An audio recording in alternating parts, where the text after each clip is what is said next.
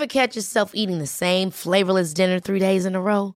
Dreaming of something better? Well, HelloFresh is your guilt-free dream come true, baby. It's me, Keke Palmer. Let's wake up those taste buds with hot, juicy pecan-crusted chicken or garlic butter shrimp scampi. Hello Fresh. Stop dreaming of all the delicious possibilities and dig in at HelloFresh.com. Let's get this dinner party started.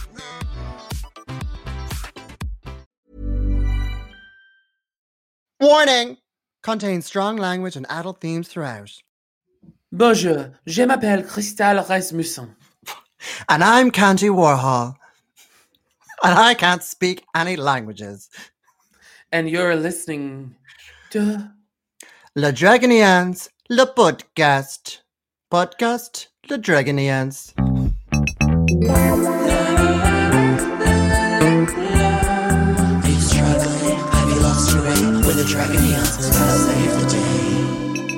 Darling, how are you?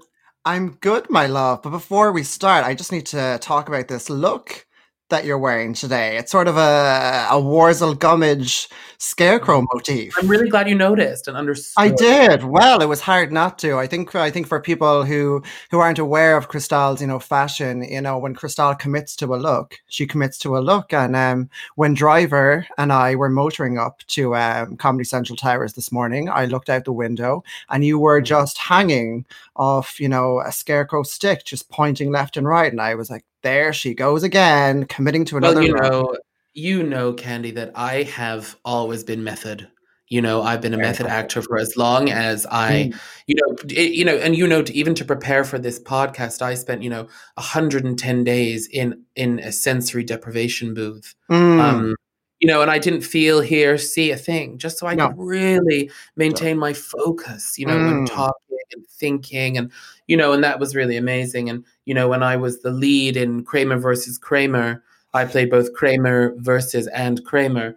I spent months, craving, and it was amazing. For me, just another crazy, crazy weekend, Cristal. I went cruising again with my friend Jane McDonald.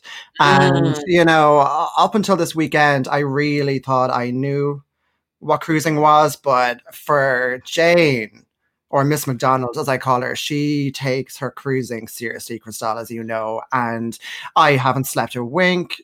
We've gone from park to park, the seaside, gyms. She got us a little canoe and we sailed down the Thames. And she was just spotting, bear after bear and cub after cub and otter after otter. And I need my 40 winks after this. So once we're finished this, I think a few dozen cocktails for me and a little disco nap, I think, my love. It'll be a little while before I engage with that again. Just the stamina, as you said, is just incredible. I'm proud of you, girl, for even trying.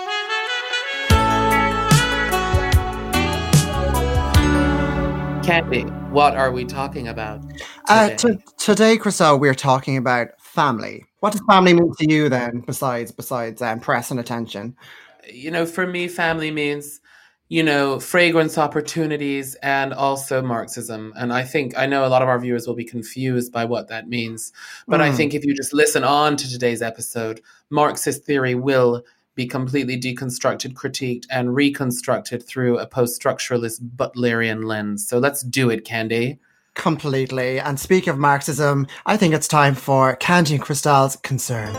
Listen up, you're about to learn Candy and Cristal's Concerns. By the look of you, honey, your nails are chewed to bits. I can hear your stomach churning. You stink of literal shit. What's going on with you? Well, Cristal, I was dreading today because I don't like to talk about family. And I personally feel like you picked this subject to just really, really push at me. As you know, as many of our listeners know, I talk often about being plucked from an orphanage at a young age, and passed around from family to family like a slut bottom at an orgy. From Daddy Warbucks' mansion to Miss Crawford's mansion, everybody used me for press until I escaped one night to the cold streets of Moscow, where you found me, taught me how to wear women's clothing, and set this podcast up for me. I just feel like I've missed out on so much, Christelle. You know, I've missed out on all the normal parent bonding experiences. You know, I've never been shown how to shoot a gun, put out a hit on somebody, or ride a bike. And at this stage, I can't walk down the street without seeing a child on a bike and resisting the urge to throw them off the bike, grab the bike, and fucking. I can't even finish it. I can't even finish. I don't know how to get past this, Christelle. Oh, I mean, you know, that is essential parent-child learning. You know, use a gun, all of those things, put a hit out on someone. That is, you know, what I was teaching my kids at 1 and 2 before they could read, really. They were learning how to, you know, dial my guy and just say the name of the person they wanted dead. And within 24 hours, boom, it would happen. But, you know, the riding a bike thing, Candy, I am not one to stop someone from pursuing their dreams. And while I think this is a sick and vile act of homophobia against me, that you want to even talk about bicycles in this room, I am going to teach you how to ride a bike. Because you know what, girl, while I don't ride one, I know how to teach someone how to ride one. So we're here live from our local dump. We couldn't find a bike park like Christelle wanted to, but we believe that a local dump is a perfectly safe place to bring a child to learn new activities. But listen, what is this? What am I doing? I'm getting a lot of emotional stress just even looking at this, to be honest. Well, I knew that. So what we've actually got you here today is a unicycle, because I think really, you know, it is, I think that is a more chic way to travel. From what I've seen of these things, you just sort of climb atop and roll around. I'm actually going to climb up you, Christelle, just because you're so staunch. I'm just going to climb up you to get onto it. Right. Lift me higher, Christelle, please. Okay, that didn't work. On 3. Okay. 1, 2, 3. Oh my God, your shoulders are so broad. Oh, sorry. Okay, I'm up. Hold me, Christelle. Right. Christelle, hold me, Christelle. I'm gonna fall, Christelle. Catch me. Hold me, Christelle. Reach out your hand, Christelle. Christelle, I'm just going around in circles, Christelle. Hold me.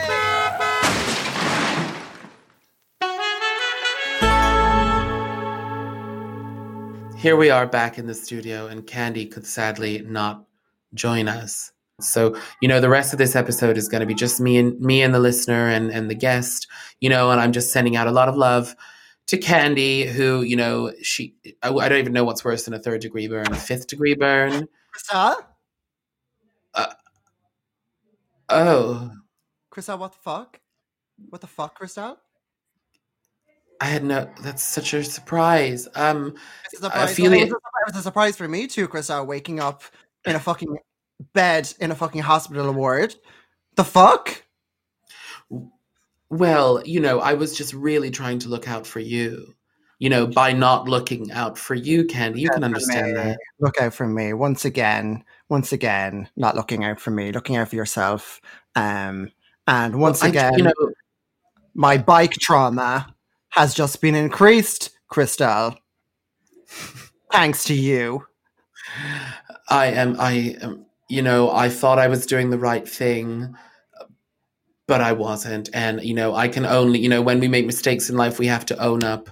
Very much like that outfit you're wearing, you know, you should own up to how bad it is, that it is a mistake, Candy. And I'm owning up to, you know, I shouldn't have left you. I should have walked beside you as you rode that unicycle. But, you know, my parents left me after the Bolshevik Revolution. Oh, I don't care about your parents, Christelle. And, you know, the words of your non-hit single, sorry, seems to be the hardest words, are ringing in my ears now, Christelle. And I just don't want to hear any more of it. I want to move on. Okay. Maybe a bit of work for you, Christelle. Do you want to introduce our guest today? You know, Candy, I will introduce our next guest because you know what? Unlike you, I'm a generous person. So it is an absolute privilege to have our next guest with us. He is the first ever LGBT correspondent for the BBC, which is a huge deal.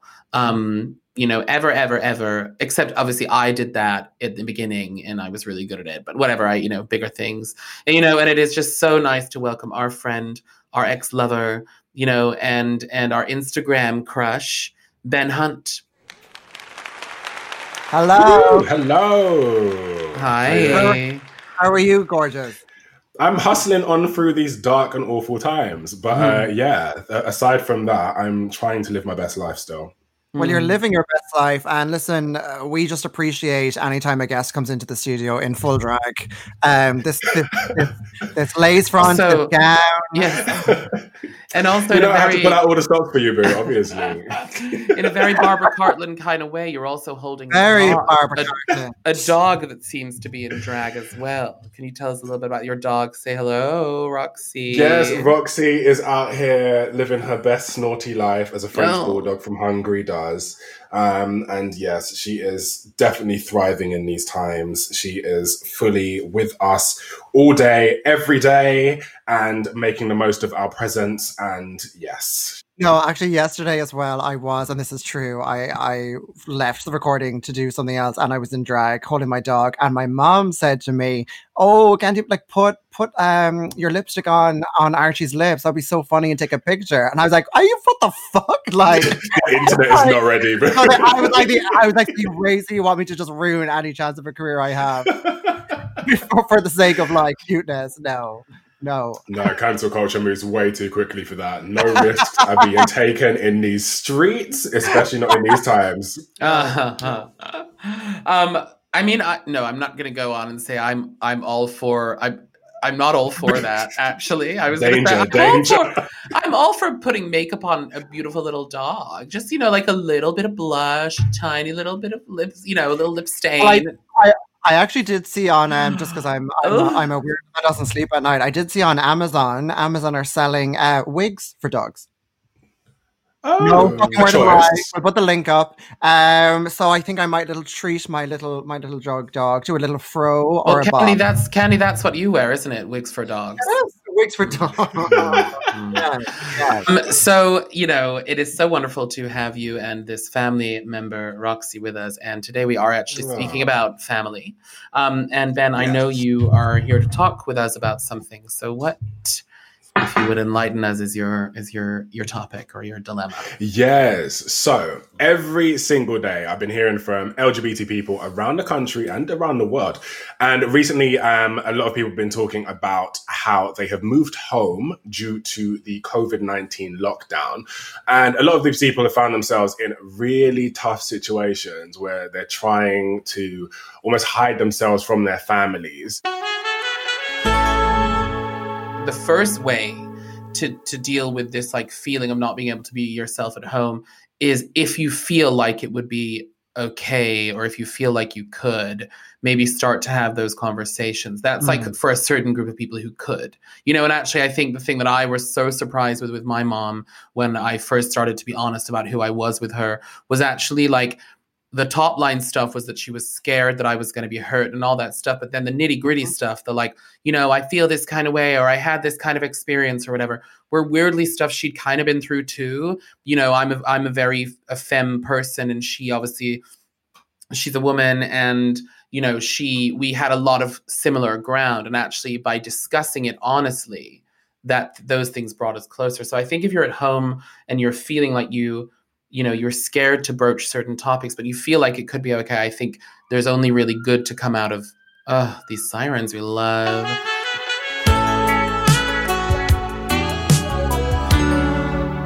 I think that, I think that's interest. I think that's level one, right? Of these interactions. And then I think the other end of that spectrum, like you're saying, is you're really afraid to even be watching an Instagram live, which that's really much harder, because obviously if you know that that's going to cause a drama and cause a lot of pain, then a conversation isn't really going to go down well. So if you can, talk about it. But if you can't, I would say this probably is terrible advice, but it's a terrible situation. I would say do it in secret.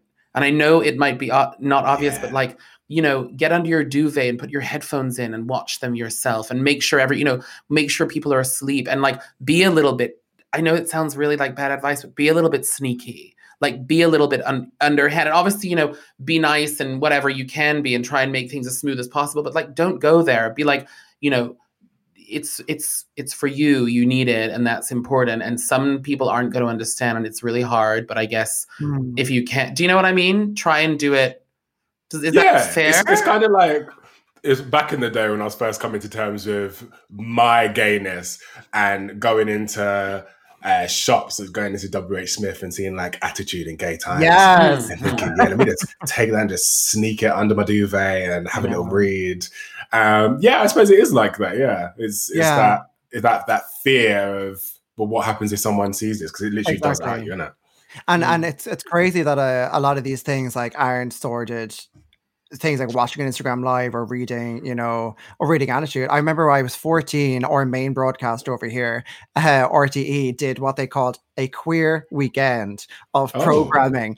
And it was like Some Like It Hot and like a live drag show from a club in Dublin. And like all the stuff that was like, the fact that they had to do a weekend and like, it was very edgy at the time. And I remember like locking myself in my room at 14, thinking that it was really bold and really bad that I was watching it.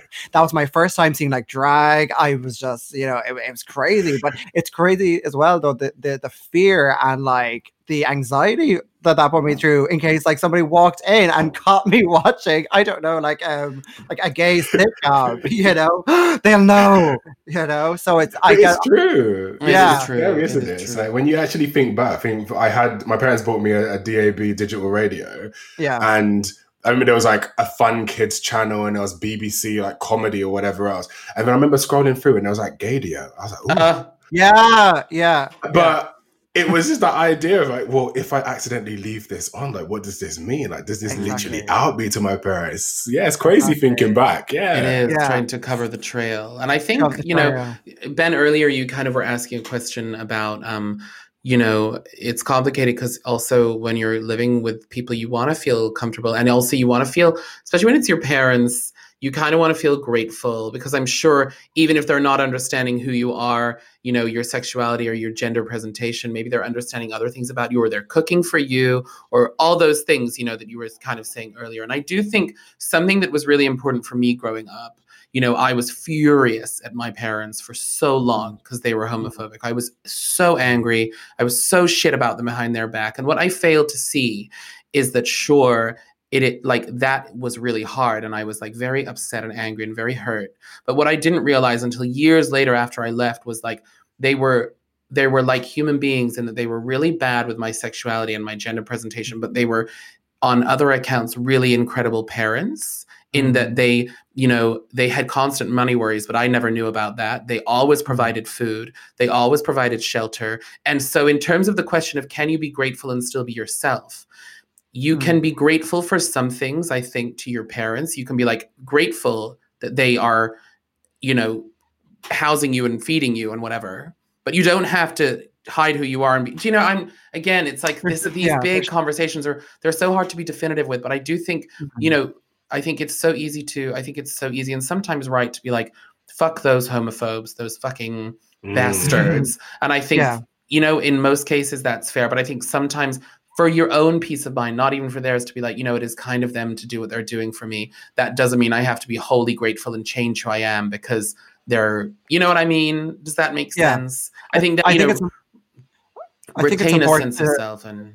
Yeah, exactly. I think exactly what you said. It's good to show a sense of thankfulness for what your parents are doing, like our parents, again, shelter, food, love, support. But at the same time, there shouldn't be a sense of guilt, you know, if you're thinking, oh, but they're not accepting, you know, the fact that I'm gay or trans or non-binary, whatever it is for you. There shouldn't be a sense of guilt or a sense of thinking, yeah, but I can't get mad at them because, you know, they make me dinner. You know, I think it's completely okay to voice that feeling of frustration and upset with your parents. And just like yours, we've myself and Christelle have spoken about this so many times. Our parents have always looked out for us and always loved us. Yes. And you know, when me and Christelle came out at a very similar age, there was that sense of, oh, but your life was ruined and like, oh, like everything's downhill from here and like what can we do to like help? And it was just now looking back, it was just that generation of, one of my parents didn't really have gay friends, or they just didn't. There wasn't coverage in the mainstream that wasn't, just a funny character on Coronation Street, or like the person who got like gay bashed on the news. So that's all my parents were seeing, and then through having conversations and just kind of them just seeing us just like actually live our lives and like not have the world fall down because we're holding someone's hand really, really helps, and now look at our parents, like our moms are obsessed with our drag, Oh, that's so cute. Yeah, but we are too. We're very lucky. We are lucky, and I think like I think that it is family ties and queerness, and are so like beyond complicated, and every situation is individual. And for every one person I meet who had a hard time with their parents and come through it, there's another who've been completely rejected by their families. And frankly, I say like, that is so hard, but also like, I guess the thing I say is like, absolutely fuck them. Like fundamentally you should, this is so old school and obvious, but like you shouldn't be, I don't know. Oh my God, it's so complicated. Here, I do this every time I go to say something and I'm like, hang on.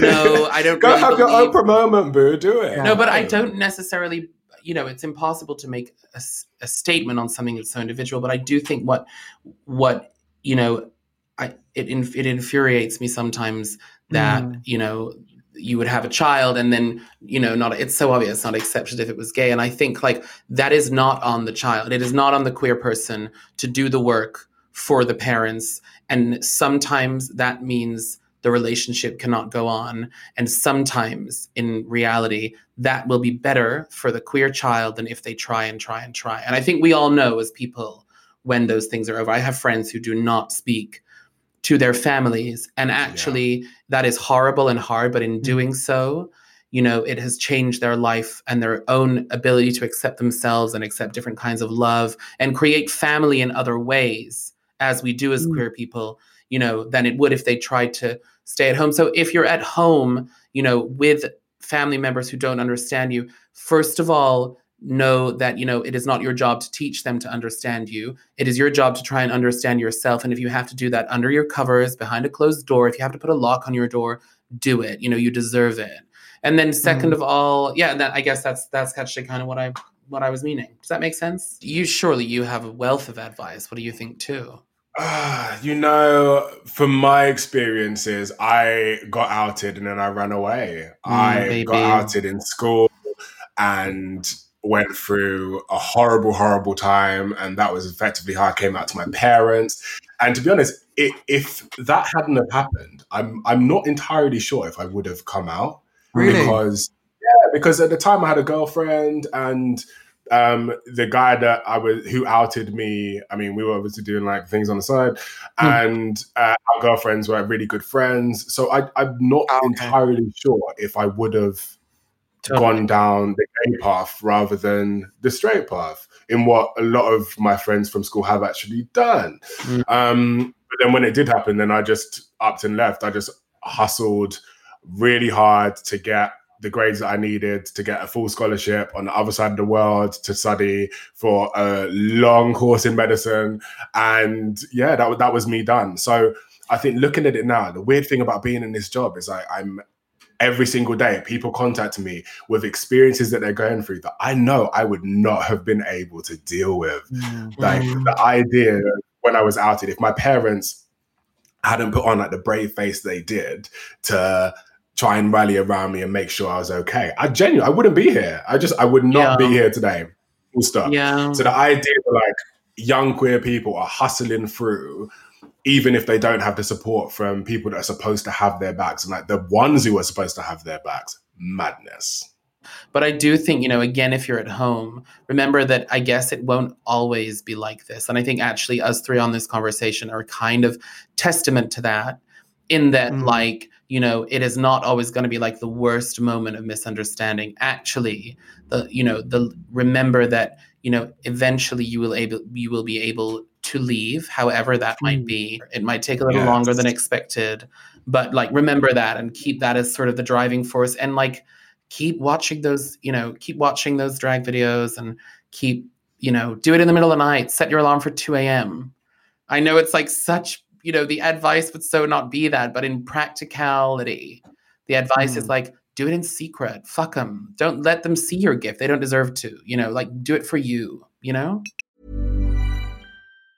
Hey, I'm Ryan Reynolds. Recently, I asked Mint Mobile's legal team if big wireless companies are allowed to raise prices due to inflation. They said yes. And then when I asked if raising prices technically violates those onerous 2-year contracts, they said, what the f*** are you talking about, you insane Hollywood ass f- So to recap, we're cutting the price of Mint Unlimited from $30 a month to just $15 a month. Give it a try at mintmobile.com/switch. $45 up front for 3 months plus taxes and fees. Promo rate for new customers for limited time. Unlimited more than 40 gigabytes per month. Slows full terms at mintmobile.com.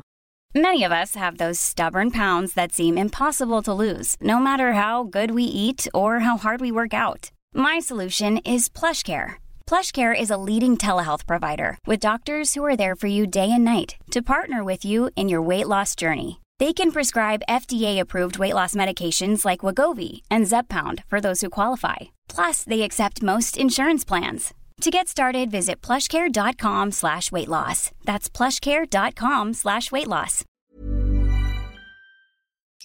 It's kind of a weird one, isn't it? This whole conversation, because it's just, you know, I think we can all relate, and it's like Crystalla said, it's not something that we can give, you know, a yes or no like answer to, but it's just, I think, important for people to know that whether they don't know them or whether they do know them, there's people out there going through the same thing.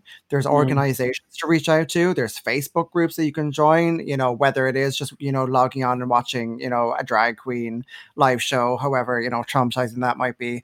There's things to do to give you just that little bit of thing during the day to get through, you know? And I would say that is like the first thing to think about what to do in terms of like, you know, try to make space where you can go out for a walk and watch it there, or, don't have the conversations if it's too hard. Seek support through friends or through Instagram or through whatever.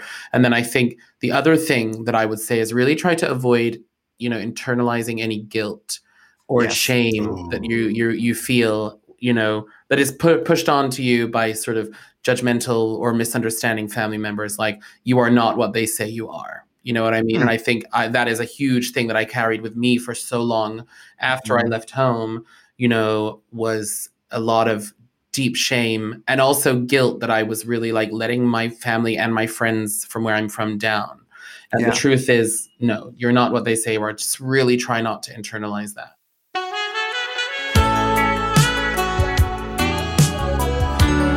Ben, did you say you studied to be a doctor? Because I studied to be a vet. Look at us. I know how weird. Look at us. Yes, I was studying medicine. I was on a full scholarship in Malaysia. In Malaysia? And how old were you when you went there? Oh my gosh, I was 18, 19, something like that. Wow, was that scary, leaving London and going to Malaysia? You know, the scariest thing about it was that it's illegal to be gay over there. And I didn't actually Google it enough to work that out. So it was only once I'd landed. Yeah. And our campus had like 3 mosques on it. And I was just thinking, oh gosh, like this is interesting. Okay, right. And then someone basically told me, I think someone just commented on Facebook at the time, which is like, oh, you're in Malaysia. Oh, don't you know that it's like illegal to be gay there? It's like Sharia law. So you can actually be killed for it. And then it kind of hit me. I was like, oh, okay.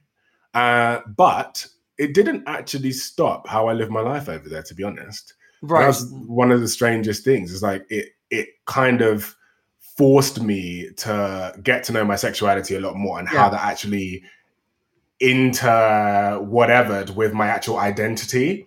Because I think over here, a lot of my friends who were growing up and kind of could own their queerness, they were becoming like a certain way. And it was almost it was like, you know, they say like there's a homogenous group of like gay and queer. It was like that. Like people were becoming what they saw on TV and what they saw on social media and stuff. But because I was removed from that in Malaysia, I kind of had to work out who I was on my own. And what did it mean for me as a gay man to be over there and become me, Ben Hunt? So had you come out by the time you had gone to Malaysia at 18? Yeah. So I, as a result of being outed in my area of London, because I went to grammar school, it meant that almost everyone was going to university and everyone was going to be spreading out around the UK to various different universities. So there wasn't going to be a university that I could go to in this country where someone that had been from my school or from one of the sister schools was not going to go to. Right. So it would have been like history repeating itself of getting somewhere. And my biggest fear would have been like, if I didn't want to come out to some people at the university, and then someone would have been like, oh, but that's Ben Hunt. He was out in our school in East London, and actually blah, blah, blah. So I made the conscious decision that I was going to get as far as I could from the UK for a few years, kind of like let things settle and learn about myself. Okay. And boy, Malaysia challenged that. My gosh. Wow. It made no sense. Like absolutely to this day, even just talking about Malaysia. And coming back to London then after like that experience of like cringy type self-discovery, did you come back like uber confident and more self-aware? In a way, because I actually started up an events agency and a magazine out in Malaysia. So I started up their first international students magazine in English. And I started up their first student events agency. So I gave Malaysia their first Freshers Week, which is great. You did. Even though alcohol is like illegal over there, there was like a real British Freshers Week. And we made some coin in the process as well. Wow. Of course. Like Asia was a real moment of like self-discovery. I was like literally Lord Alan Sugar out there. Can I ask your background as well? You're from London, but your family's Caribbean. Is that correct? Yeah, so my family is Guyanese. So I'm actually from the only country in the Americas where it's still illegal to be gay. What does your family think of what did your family think of you coming out and now you this be huge, I suppose role model as well for people from your country as well and over here? Yeah, I think my family's really confused by it, to be honest. I mean, they've been so supportive, but they're just like, it just doesn't make sense. Like when you actually break it down, the idea of me even being in this role for one is strange. But then prior to this role, I was working for BBC Africa. So I was all about like Black stories, positive Black stories, like bringing in like real African experiences, but changing like what you hear about African experiences because they're usually really negative. And to go from that role where in the vast majority of countries that I was broadcasting to, it is illegal to be gay and people being killed for being gay. From that role to this, it's just like, it's a complete flip. So I think my family were trying to just follow me on that trajectory and just being like, what the hell? Trying to understand you as it went, like as you were trying to understand it. Yeah, right? exactly that. So to go from, if you kind of like track my social media, I went from not speaking at all about being gay, being queer, being LGBT to suddenly being out in these streets waving a rainbow flag. And it was strange as well because before becoming a journalist, I was an LGBT YouTuber. And I think me and like my 50,000 or so subscribers on that platform would agree that I wasn't like an LGBT role model. I was just talking about myself, my relationships and stuff, but it wasn't in the context of like, this is me waving a rainbow flag. Yeah, gay rights. It was kind of it was a lot more casual than that. So for me, this role is fascinating because it's forcing me to really understand what people expect from me as a Black gay man in this kind of role. Because regardless of whether I want to be a role model or not, it's kind of like I'm forced to be. Yeah. Do you know what I mean? Right. Yeah. Right. Yeah. It's like when you're the first in something, it's like regardless of whether you want to make a legacy and have people inspired and whatever, it's just like regardless, like anything I do will either be really great or really bad. There's not a midway point for that. And it's a lot to take in, to be honest. Yeah. That is a lot to just think about what it means. Yeah. The deeper meaning. Yeah. Yeah. You almost like you want this and you not this, but you want something. And then you kind of get it and you're like, wait, did I actually want this? Do you know what I mean? Yeah. See, like, when you're going for the job of, the BBC's first ever LGBT correspondent, you don't necessarily know all the things that come with it. And so you don't know if you want this, but frankly, if I was to choose an iconic role model, Ben, it would be you. So frankly, we're lucky to have you, someone so humble and sweet. You could be a real diva. Like some people. Yeah. No, it's true, and I think it's the biggest thing for me is I knew that regardless of whatever investigations I do, whatever stories I do, and all of that, the biggest impact I can make is representation. Right, and I think that's why people reach out to me with their experiences, is because it's not because they've heard about my investigation into the number of hate crimes that have risen in the UK. It is as a result of seeing me on Twitter holding my puppy next to my boyfriend when they haven't seen that level of like positive representation of them in their lives before. Do you know what I mean? So I think it's as much as I love an investigation, as much as I love a juicy newsline and all of that, it was a really humbling experience for me to just jump into this role and realize what this actually meant for people who have been struggling their entire lives with this idea of who they are and what they are, to see someone just living at large on a stage and being out. As long as, I don't really like saying out, but as seeing someone that's out and proud about who they are and I guess their experiences. Because totally, I suppose to get deep and racial about it, when I was growing up, one of the reasons I didn't think I could be gay, and one of the reasons I was living my best bisexual life is because I did not know that you could be black and gay. Wow. I just didn't. There was no concept in my mind. How could you know that? There was no culture. There was no like culture. Yeah, there was nothing. It was literally me and Derek from Big Brother, and that was it. Yeah. And it was just like, so I was like, right, so do I need to suddenly be a fox hunting, ultra conservative, posh sounding black man in order to be a black gay man? Yeah. So I suppose that for me now is kind of like jumping on this platform and just trying to be myself and living out loud. To some people, they'll be like, oh my God, it's so cringe. Like, why is he out here with his puppy again? Why is he out here with his boyfriend? Well, boo, this is not for you.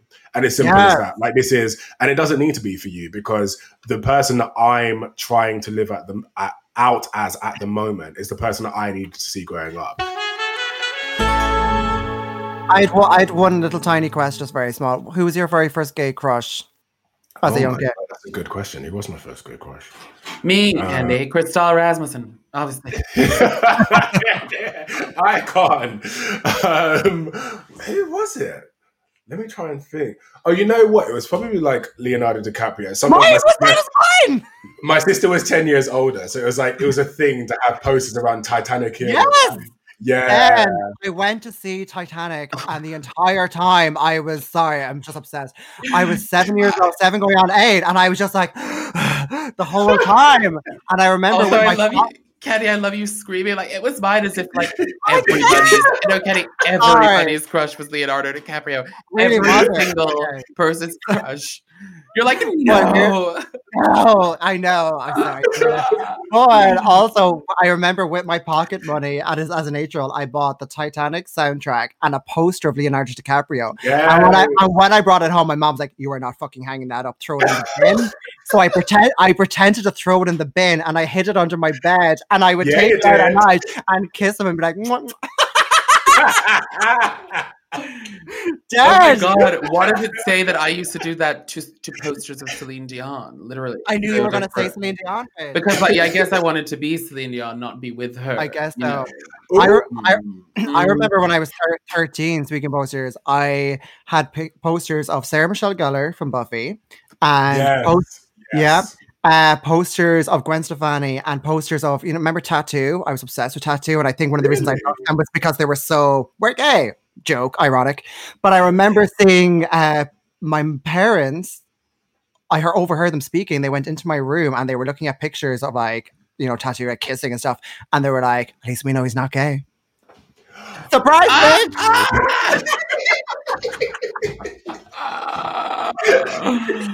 We stand. We truly stand. We truly stand. A real good way to. Yeah, I know. I was like, I remember hearing them saying that and going, "Oh fuck, they're in for a big surprise." Like me blaring Tattoo was kind of me saying, "I'm a raging homo." I could see how they took that the wrong way. Anyway, we're here now. We're here and we're queer. Honestly, Ben, it has been such a pleasure to have you with us today. It's honestly so easy and beautiful to chat to you. Thank you. And thank you for being such a wonderful role model and, voice in our community. You really do us proud, Queen. Thank you for having me. I really, really appreciate it, especially in these times. So, yeah. It's the listener dilemma of the day. Okay, so I'll go first because, you know... It's nice for you to be number one for a change. I'll allow it. Go on. Fair. So I have nothing to say to that. Dear Candy and Crystal, I was recently dating my cousin's stepbrother, but last week he ghosted me. Usually I wouldn't care and would convince myself he died to save myself from ever thinking of him again. But we'll be seeing each other at the family gathering, so it's bound to be awkward. What should I do? Ignore him or have it out with him? Grace from Lowestoft. Ooh, Grace. I just want to clear one thing up, Crystal. If I'm not sure if it's in the longer letter, but just what she means by ghosting, because I know for some people ghosting is, when somebody doesn't text or call back, but to us, ghosting is the act of resurrecting spirits and fucking them. Yes, yeah. Dark occult sexual act. For example, it could be a Tuesday afternoon, and myself and Crystal will resurrect, David Guest or Dale Winton and just have it out with them for the night. So does she mean that? Hey, folks, I'm Mark Maron from the WTF Podcast, and this episode is brought to you by Kleenex Ultra Soft Tissues, your ally to help tackle your allergy symptoms this season. I love the change of seasons, but nobody loves pollen and all those other things floating in the air that make you sneeze during this nice weather. Kleenex Ultra Soft Tissues are hypoallergenic and allergist approved, so fight back against watery eyes and runny noses without worrying about irritating your skin. For this allergy season, grab Kleenex and face allergies head on.